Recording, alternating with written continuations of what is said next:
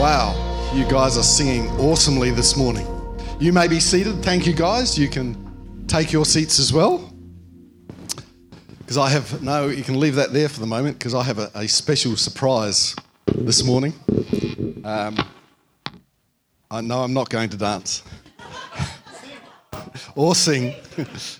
No, this is a good surprise. We have a guest speaker this morning. In fact, I'm going to be tag teaming with our guest speaker.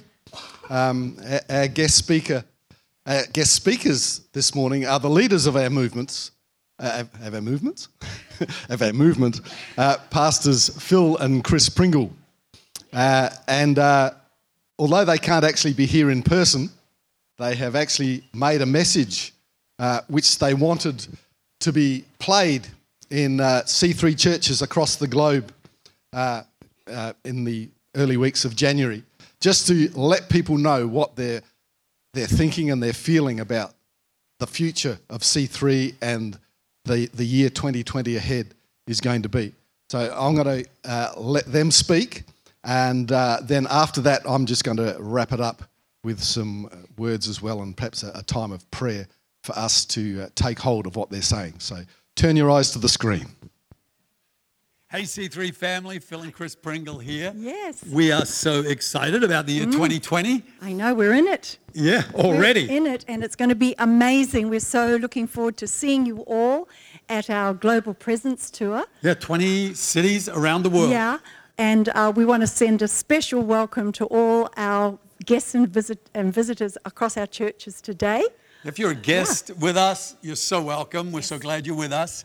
And hopefully, as we go into this service, you're going to find out a little bit more about the vision that we have for the future of C3 and for our expansion all around the world. I know, and you know what?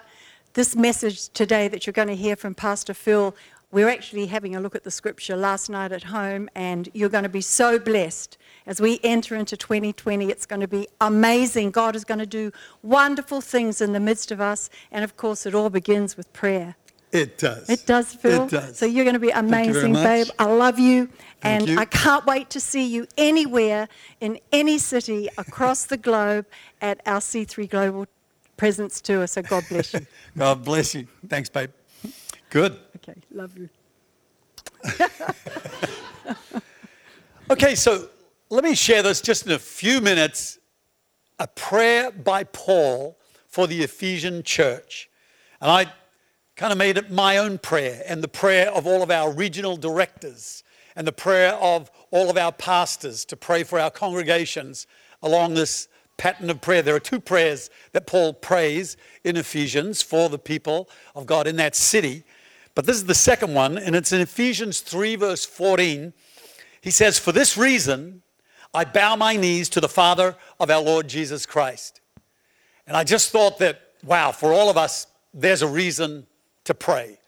And for all of us, if we are thinking about doing anything, dreaming great dreams for the future, that's a reason to pray. If we have problems that we feel are impossible to solve, that's a reason to pray. If we've got a community that is largely unchurched, unsaved, not really open to receiving the gospel, that's a reason to pray. God does nothing but an answer to prayer. One of the great heroes of history has said, you know, the power of prayer can never be underestimated. Just praying on our own is powerful, but when the church prays together, that united prayer is the place of power. There's no doubt about it. As we enter this new year, let's start the year with prayer. If we start on our knees, we'll finish on our feet. There's no doubt about it. Praying is the first stop for every great venture in God. And that's what Paul does. He says, I'm bowing my knees in prayer to God. Bowing my knees, kneeling before God, restricts our movement, which isn't a bad thing in prayer. It restricts us looking at devices, restricts distractions. And Jesus, when he said, when you pray, shut the door, go into the closet, be in an undistracted place. Keep prayer meetings and our personal prayer time in focus on the things that we are praying for. I've seen many different prayer situations of pastors. One of them I remember was this particular pastor had photos of all the people that he was praying for, all in front of the area where he prayed, and he would pray over them. Another one was pastor would flip through his contacts list on his phone while he was praying and pray for those people in his contacts list or in his VIP list or in his favorite list. And there are various ways to remind us to stay in prayer.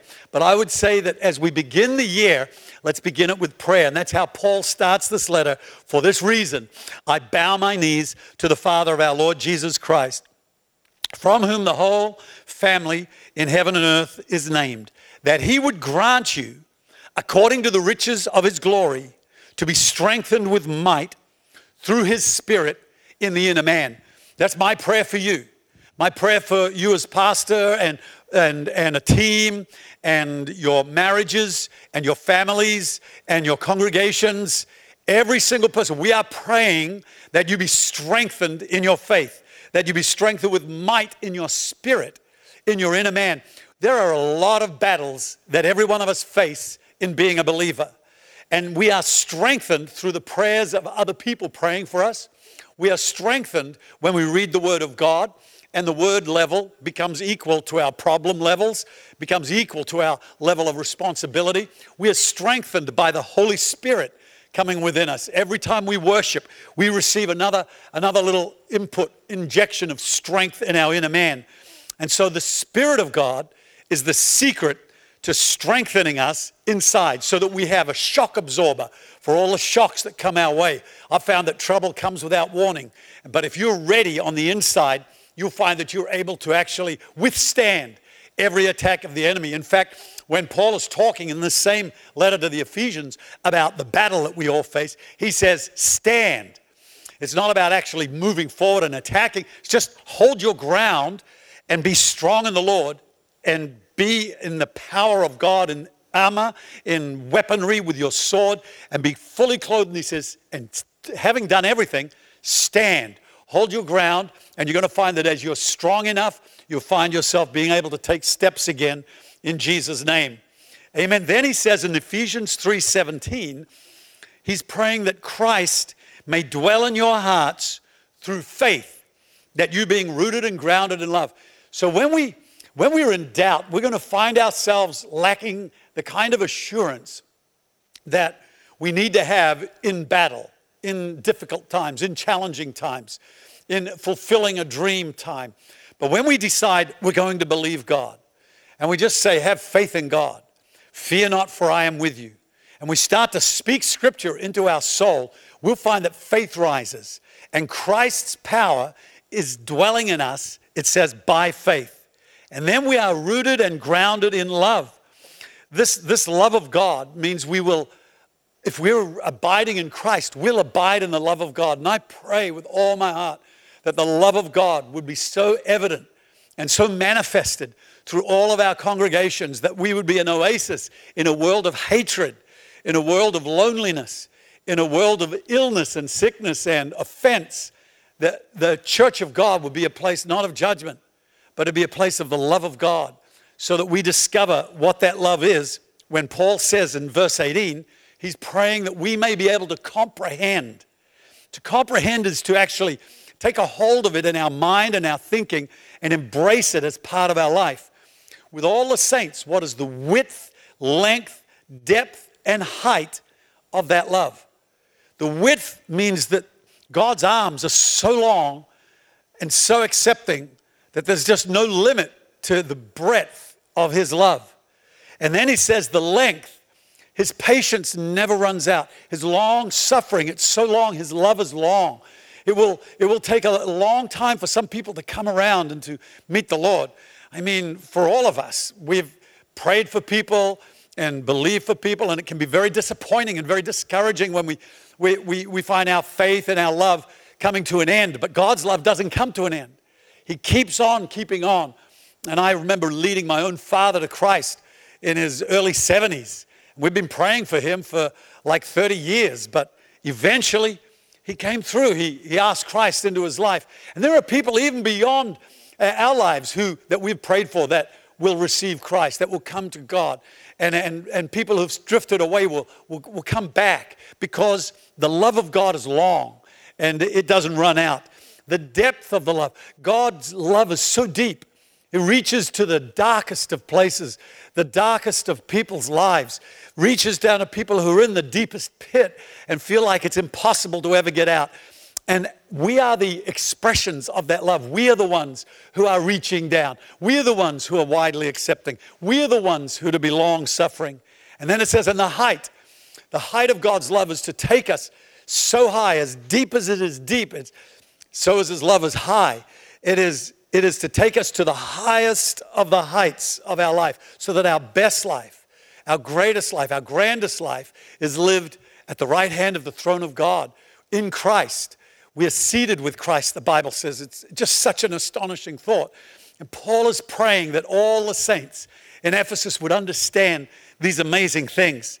And as we look towards the end of this passage of Scripture, it culminates in a crescendo, this prayer, because he says, now, as he ends the Scripture, now to him who is able to do exceedingly abundantly above all that we ask or think, according to the power that works in us, he is now saying, now to God, who's able to do exceedingly abundantly above, immeasurably beyond all we could imagine, one translation says. The Message says far more than you could ever imagine or guess or request in your wildest dreams. Right after praying that prayer, where God is going to do exceedingly abundantly above all that we've just prayed and believed God for, he says in verse 21, to him be glory in the church by Christ Jesus to all generations forever and ever. Amen. I love this, because this is saying that as the church, and we're builders of the local church, planters and builders of the local church, he's saying, be glory in the church.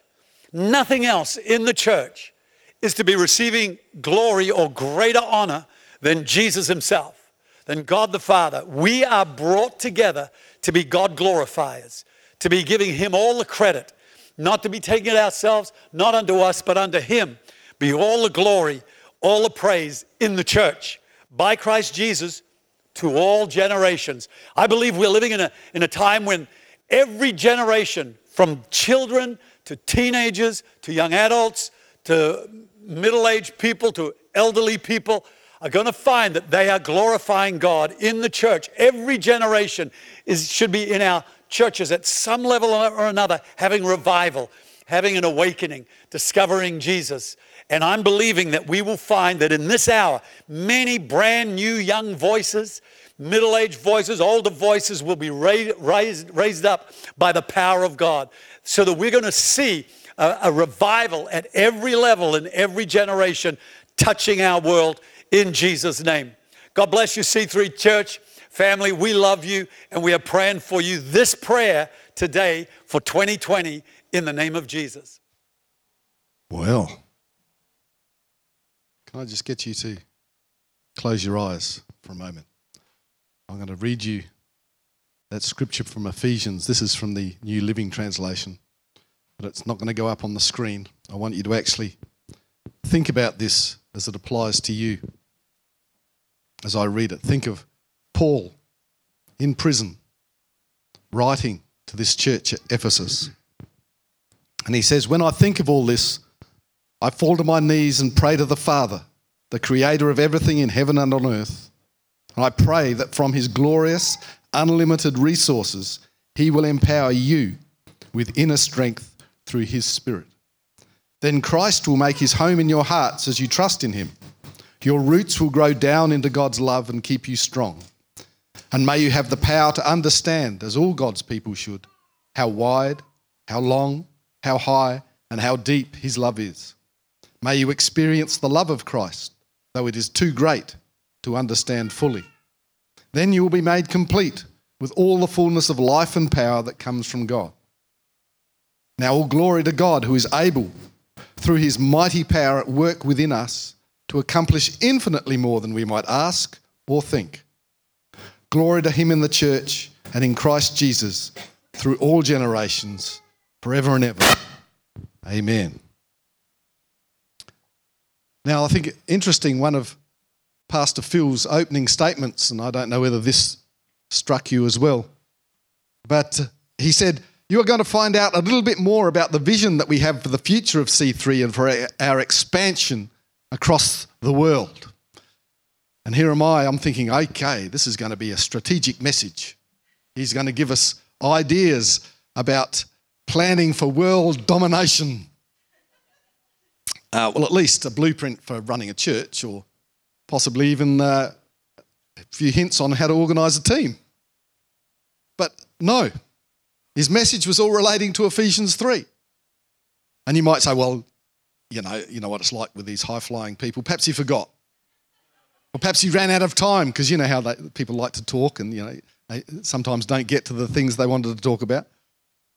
And so all of these things went through my mind. And I listened to the video again and I thought, this is actually the secret that most people don't grasp when it comes to people like Pastor Phil and Chris, who lead a movement of 800-odd churches around the globe. We tend to think that somehow they have risen to become something more than ordinary humans, something more than just normal people, that they have been granted something by God that allows them the capacity to do so much more than any of us could. And yet I think Pastor Phil didn't miss a single thing out in his message. He actually did give us the vision that he has for C3 and his plans for global domination. It's basically prayer. And it's interesting that he uses Paul to actually state what he's trying to get us to understand as a church and as individual Christians. Because if you look at the entirety of that prayer from Ephesians 3:14 to 21, Paul asks the Father for only one thing. There is actually only one petition, if you want to call it that, in that whole prayer.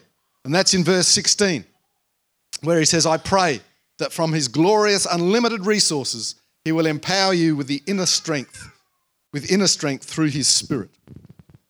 The rest of the prayer isn't petition, it's purpose. It tells us why Paul has asked that for the church. The purpose is to understand God's love, to experience God's love, and to be made complete by God's love.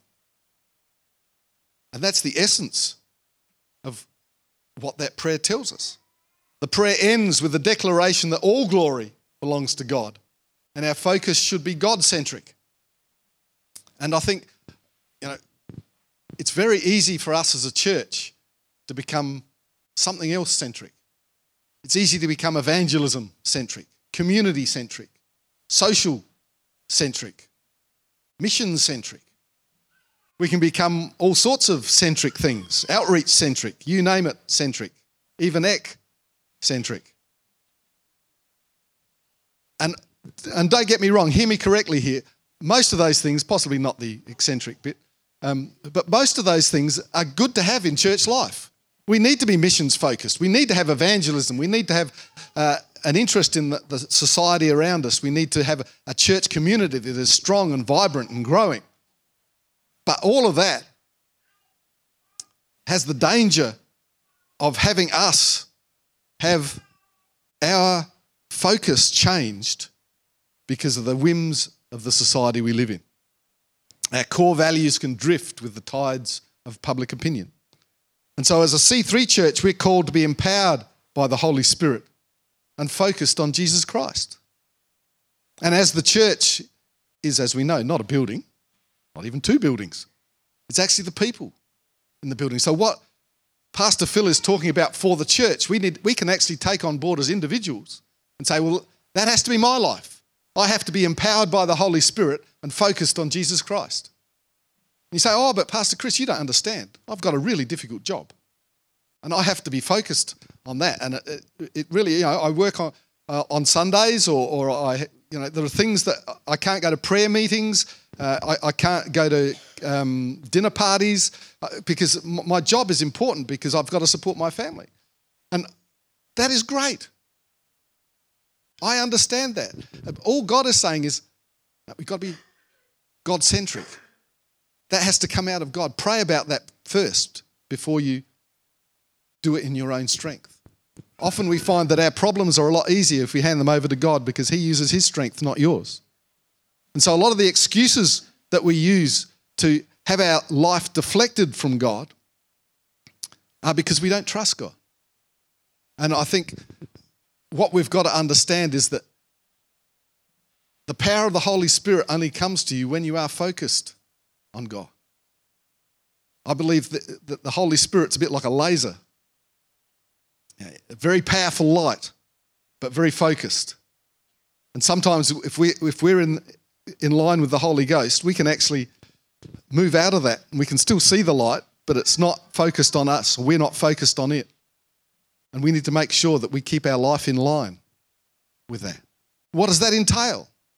It doesn't actually entail always going to church and always going to dinner parties. I'm not suggesting that we have a church where everything we put on, everybody has to attend to all the time and be diligent, and we have a checklist where we mark you off and there's a sin bin if you're not going, or any of those things. But we have to remind ourselves that those things are important because our focus is on Jesus Christ. We do these things not because it's popular. We don't do dinner parties just because it's the latest thing to do. We do those because we recognise the importance of gathering around a meal as a focal point to focus on our relationship with Jesus Christ.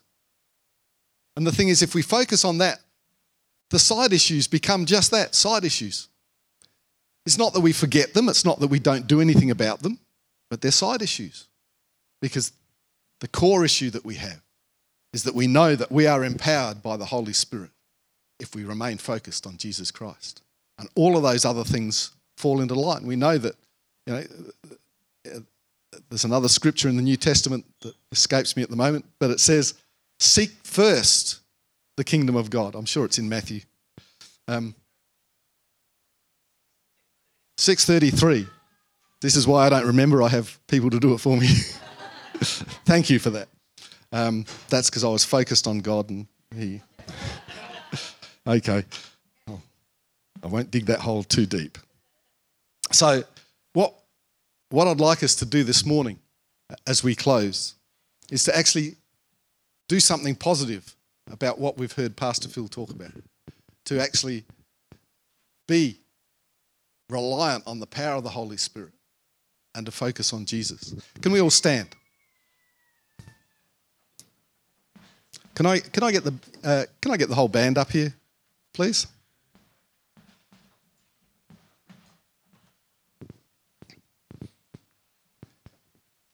We do victory one.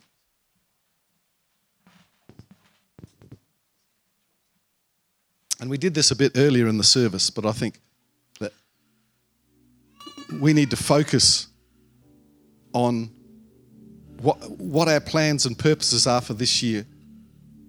I believe God is into every plan that we have, every desire that we have.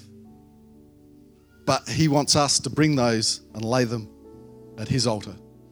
Because who knows that when we do that, God changes our plans, but he always changes them from the better. Sometimes we don't notice it at the time, and sometimes it looks as though he's made us take a step backwards at the time. But always, in the long run, if we allow God to actually take our plans and do what he will with them, it always works out for the better.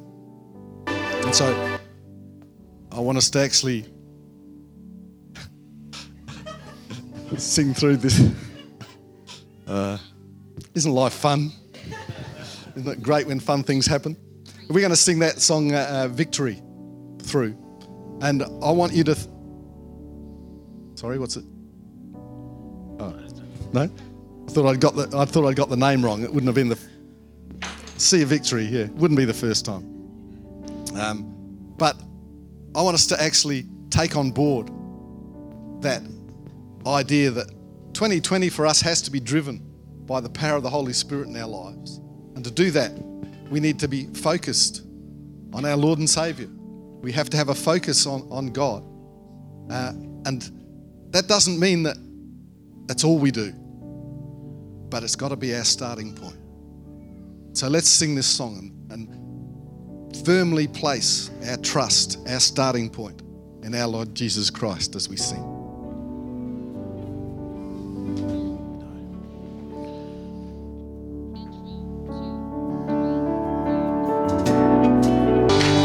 The battle belongs to our Lord. Can I just get everybody to close their eyes for a moment? You may be here this morning and you're fighting the battle, not God. He isn't fighting on your behalf because you've never asked him to be your Lord and your Saviour.